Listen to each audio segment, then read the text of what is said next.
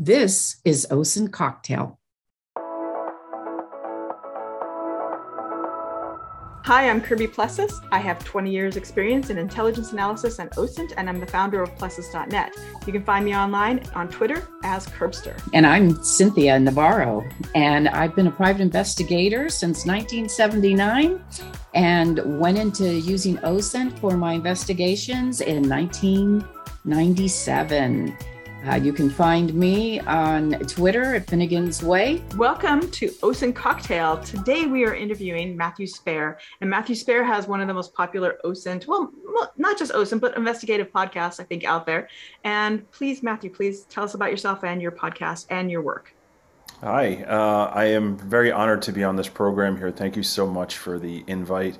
I love having these types of conversations. And I think like the more we do this, the more we push ourselves to educate people out there, the better it is for everyone. And I just love this shift that's happened in the past 5 years where everybody's kind of talking about the stuff they do. So I own Satellite Investigations in New York City. It's really kind of a small boutique investigation company. We specialize in plaintiff personal injury investigations. And, obviously there's some research that needs to get done in doing that kind of work.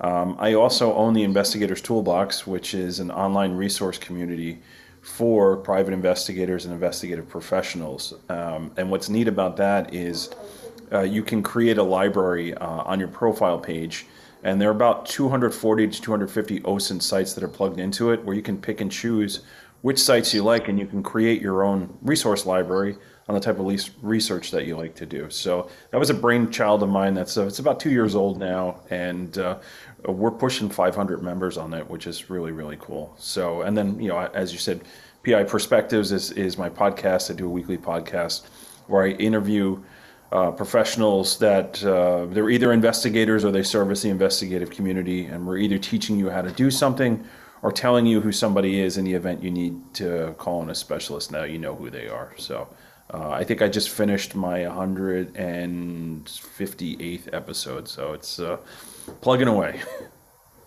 I was just going to ask how long you had been doing that podcast. Yeah, I started in the fall of 2019, and there was a point during COVID where I was cranking out 2 episodes a week, and then leading into the Osmosis conference, Cynthia Hetherington's tool, I do extra content as well. So we highlight the speakers for that. I know, Kirby, you've been on there a few times. And so full episodes is about 158, but it's really about 175 if you figure the extra content that I put out there. Can you tell us more about the toolbox, the Investigators Toolbox? Yeah, so I've been in the industry for over 20 years, and I noticed within the last 5 years or so there really has been a shift where people are more willing to share how they do things, and not only tools, more like methodology too, which is really awesome because tools change, and as tools change, you got to find out a way to do things again. So Investigators Toolbox was just this idea of, if I could create a one-stop shop, like a marketplace or a community environment where I was really latching on to that spirit of sharing and made it really accessible for people. And what's neat about it is you've got, investigators that are just getting into the business that really, really benefit from that because they're learning how to do things and the ethics behind of what to do and what not to do. We have a lot of discussions on there. And you've also got seasoned professionals, folks that have been in business for 20-something years, that they can direct message. It's like, you have your own profile. You can direct message somebody and say, hey, Kirby, I'm trying to do this on Reddit and I have no idea what the heck I'm doing. Okay, here, this is how you begin this redo. I do have a video on this. If you want to go and take a look, it's actually in the learning section. You can go and review it. So it's been really, really awesome and exciting to see it grow. And the other part about it too is the community members contribute their own resources. So it's like they're populating and continuing the growth on it, and we're just constantly pushing out new content. I scrape it from all over the place too, so it's been really neat. How about internationally on your resources that you have? Okay, that's a great question. So there are, I think, about 9 countries where investigators are actually members of nine different countries. It's really hard to get information overseas. There's a lot of different restrictions and guidelines that we in the United States are not bound by.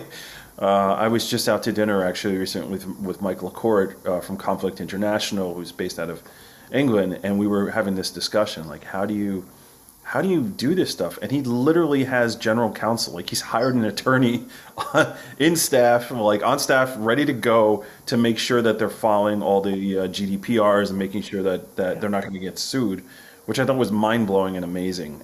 So to answer your question, Cynthia, we do have resources from like Canada. There's some from England as well, and some from Australia. It seems like there's a huge OSINT community down in Australia. You know, they're Chris Poulter, I think, is a great guy that does a lot of stuff with his OSINT Combine is a great resource down there. But there are hopefully growing more, but it's really limited to what's actually available. Very true. I think Florida within the U.S. is my favorite state for getting information. Right. Get anything out of there. And for your is it all investigators? Do you have any journalists that are coming in and using your tools? Yeah, that's a great question too. So I really struggled when I was creating this to see like who was going to be in there, who's going to benefit from this, and realizing that they're certified fraud examiners, they're executive professionals that don't have private investigator licenses, right? There's law enforcement that technically they're not licensed private investigators. So like, who am I opening this up to? So the idea is if you're an investigative professional, meaning that you're doing some sort of investigative type work, you qualify for membership, right? There's nothing really in there that's completely a secret sauce and all that, So I wanted to make it open for everyone. The one thing that we don't open to is students. So you actually have to be doing investigative type material or employment to look at the material. And I had actually had conversations with some people in the OSINT community about doing a investigators toolbox light for the students, and that may be something that becomes available down the line. I think that's important because that's your future. Yeah. And these students are doing a lot of other things. And so reaching out to the different colleges makes a difference. And they're our future.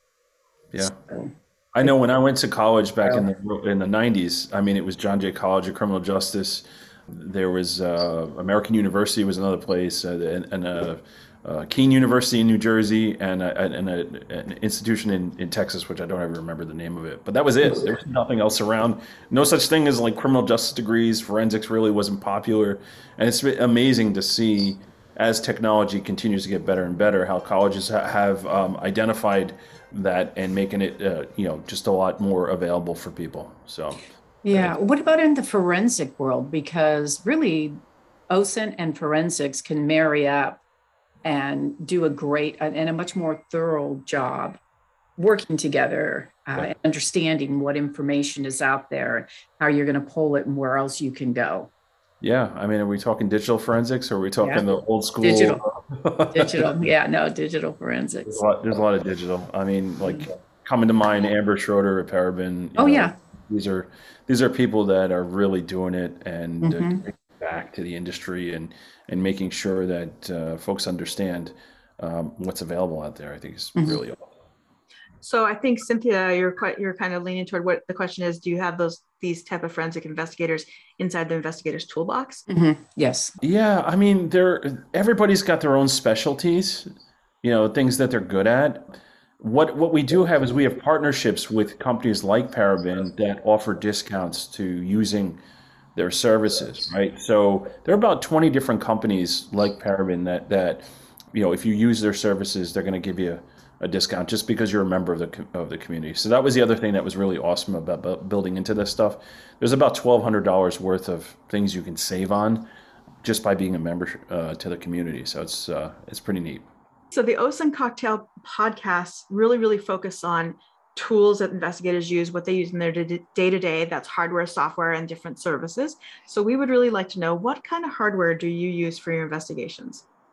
Yeah, that's a good question. And I'm thinking about it, trying to figure out exactly what I can bring to the table on this.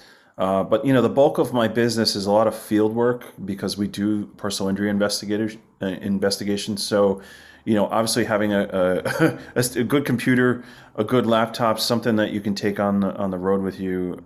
Because when you're meeting with people, sometimes statements change, or you come across different things, or you need to look up something real quickly. You need to have access to it, and I would say just having that regular access to the internet through a desktop or laptop is really the way to go. I prefer Dell products when it comes to desktops, just because I don't know, I find they're reliable. I'm not one of these Asus type guys that needs all the gaming stuff, the gaming chairs and the equipment and all that. I don't roll that way. But Mac too.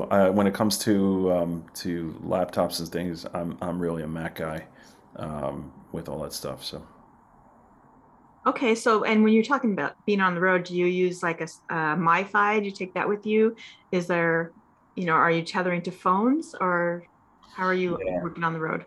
Yeah, it's really phone because we don't really have that big, huge need to have an internet connection. And a lot of times, like if we're meeting with people, we're meeting in a coffee shop or something like that where we can, log in. And we're not really doing research at that point. Like maybe they're uploading something. So it's not like, you're downloading some crazy stuff or visiting crazy sites. But yeah, there's really not a need for it with what we do.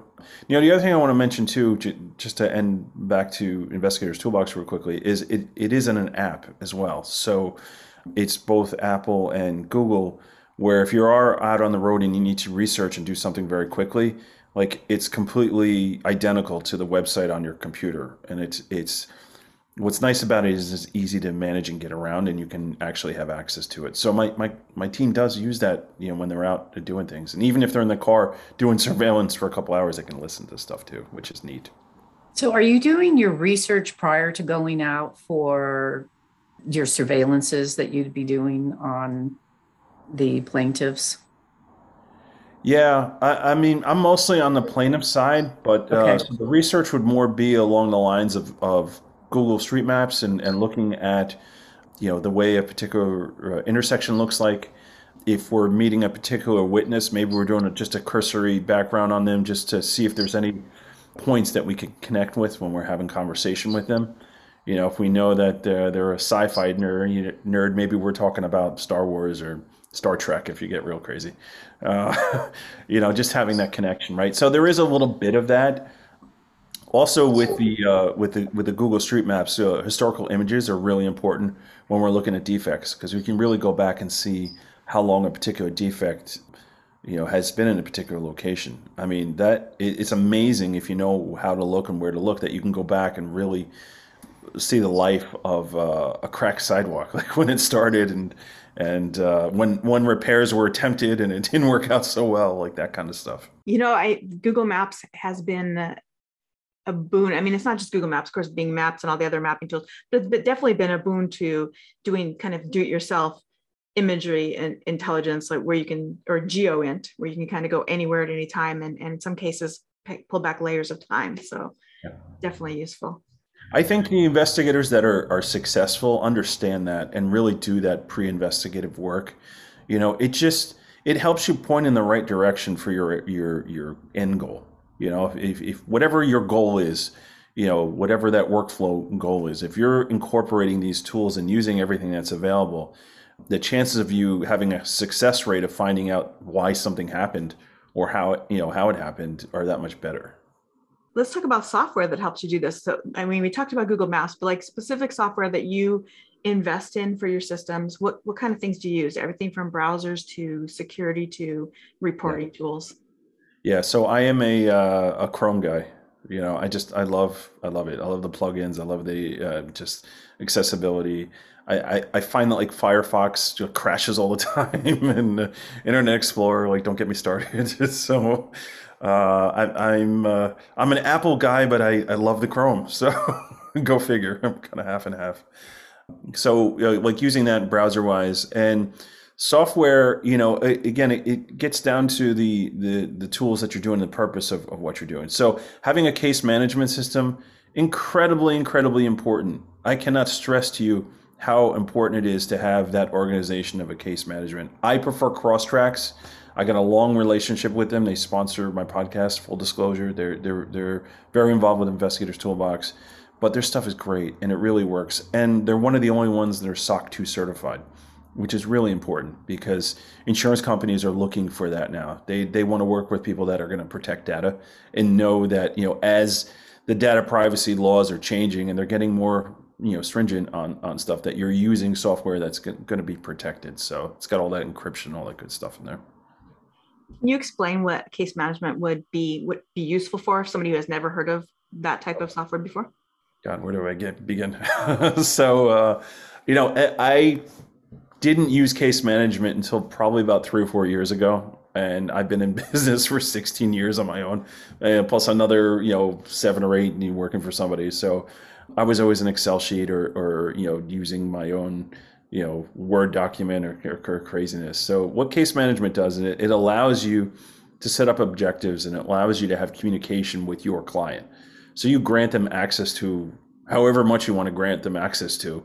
And it's a good way to keep the dialogue open back and forth. They don't have to call you and say, hey, I need an update on your research.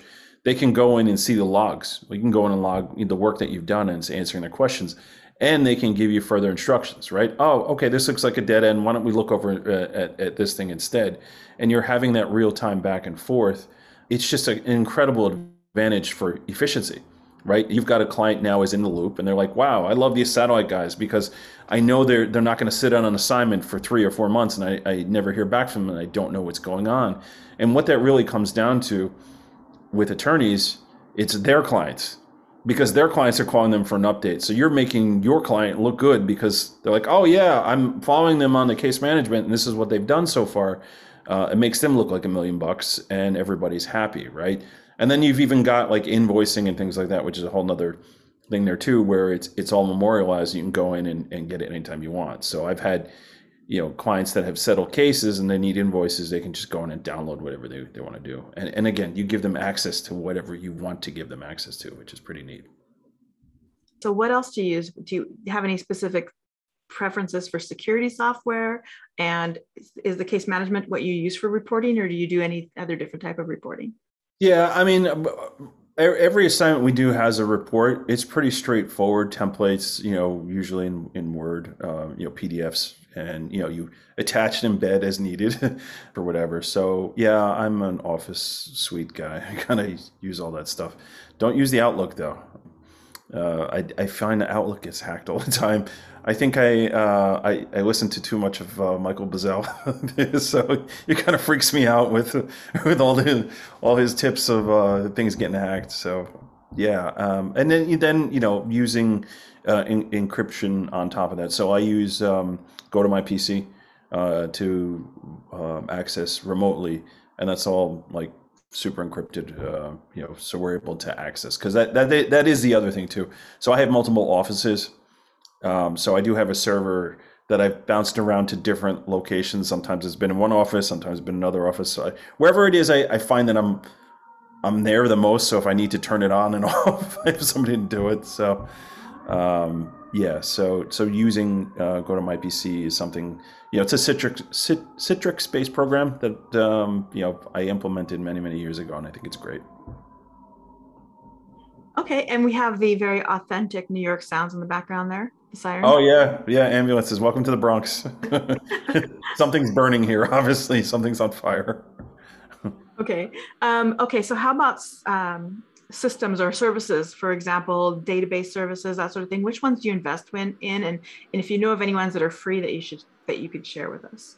Yeah. So as far as the paid databases, I mean, I pretty much have relationships with all of them, and it's really based on the podcast. A lot of them sponsored podcasts, and some are partners in Investigators Toolbox as well. So I have access to everything, and I find that I like certain ones depending on the type of research that I'm doing. And I use certain ones as gateways, right? That to getting pedigree information, where if I know, like for instance, TLO is, I think everybody knows that that's one of the better ones, and I find their pedigree information is really good. So if I start there, I can get the points that I need: the dates of birth, the social security, you know, everything. And then if I need to get phone numbers, I may try a couple different sites. I may use IDI Core, which is another great one. IRB is another one that I think is great. Alex Price, the skip guru, he's doing Locate Smarter, which is again, it's another way to look. So I preach about the Trinity, right? Meaning that you should use at least 3 of these to just verify your information. I think if you can do that and all 3 are telling you the same thing, there's probably a good chance that the information you're looking at is pretty legit. Do you have any free tools that you would like to share that? Oh yeah, I got to over 200 something in the investigator's that's toolbox. right, inside the How do I pick? I'll give you one. Micah Hoffman has a great one. What's my name? Right? If you're looking for a username, that is a great place to start. Completely free, and it's a great tool. So that's just one off the top of my head I can think of. Cynthia, do you have any questions before we go to last call? No, I totally agree with everything he's talking about, understanding it, especially about going to 3 different sources. I'm glad you mentioned that because a lot of folks don't understand that the importance of that. It's and like, make sure they're different. They're really different. Yeah. They're not feeding off each other's database. Yeah. And just to tag on to that real quickly, methodology, just getting back to that again, right? So having your Trinity, but also having your checklist of, all right, I did this, I checked this, did I do that, did I do this? It's really great to keep yourself organized to use something like that. Mm-hmm. And if you have a coworker who's reviewing your work, it's easy for them to say, okay, did you check here? Did you do this? Did you do that? It's almost like you're following a particular pattern, making sure you're doing that. Oh, absolutely. The second eyes are always good because you get too engrossed into what you're doing. You're not thinking so much out of that box like you normally would if you were just freshly looking at it. Sure. So, absolutely. All right. Well, let's do last call. And so last call is a segment where we talk about a link, a resource that we want to share with everyone and kind of what is interesting to us at the moment. So Matthew, go ahead. You go first. Okay. So I'm going to go to BRB Publications. It's an old school one, but I love it. Getting criminal records and really getting a good sense of if something is in litigation and how far along it is in litigation, both on the civil side and on the criminal side. And, if you understand how to navigate that site, it's a game changer. And it can be really intimidating when you first start into it because you don't know what you're looking at or where to go. So I would say if you're getting into BRB Publications, set aside some time and really understand the benefits of how great that tool is. Cynthia. So I'm going to go with a new one for me. It's called Page X-Ray and it's FOUanalytics.com. So they provide domain screen captures, internal and external links. So you can get some names off of there, flags for ads that are running. It's got a lot of great information. And I just used it for the first time. I think it was last night. So that one I would say go and take a look at it. All right, thank you. And so my link is going to be one of my all-time favorites that I've used all the time, and that's viewdns.info. And that is just kind of a Swiss Army knife tool of all sorts of website tools. For example, it'll do the history for the IP addresses. It'll also do, a lookup for someone by name or email address for their website registration. It has a Whois tool in there. It also has things like checking whether or not websites work in Iran or China based on the, firewalls that they have there. It'll even check to see whether or not certain email addresses are free email addresses or if they have to be part of an organization to get that email address, which I find very valuable. I love that tool, and you can actually get the API connection to it as well and build it into your own tools. So that's the end of our last call. And I just want to say thank you so much, Matthew, for joining us. Can you tell us where people can reach you and what you have coming up around the bend here? Yeah, if you can't find me online, you're a cruddy investigator. I'm pretty much all over the place. LinkedIn's a good place to start. I'm on there constantly. Matthew, MATTHEWS at satellitepi.com is a good way to get me as far as email goes. I'm all over the place, though, seriously. And Investigators Toolbox is investigators-toolbox.com. You can go check it out. And if you have any questions, reach out to me. And they should also be listening to PI Perspectives. Oh, yeah. PI Perspectives. Yes. PI-perspectives.com is the website.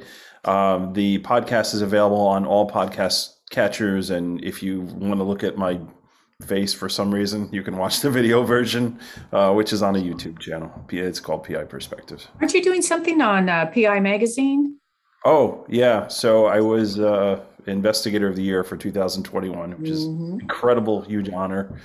I love those guys over there. I've been writing for them for a while, and I think they saw the passion of the project, and just getting everybody involved. So I was incredibly honored when they approached me and said, "Hey, we'd like to give you this award." And I don't know what to do this year. It's like last year was such a big year, right? How do I top that? Yeah. So yeah, thank you for mentioning that. Completely. Yeah, congratulations. Well, thanks again for being here. Thank you. And don't forget to rate us on your favorite podcast app. Also, please share so that we can continue sharing this podcast with you.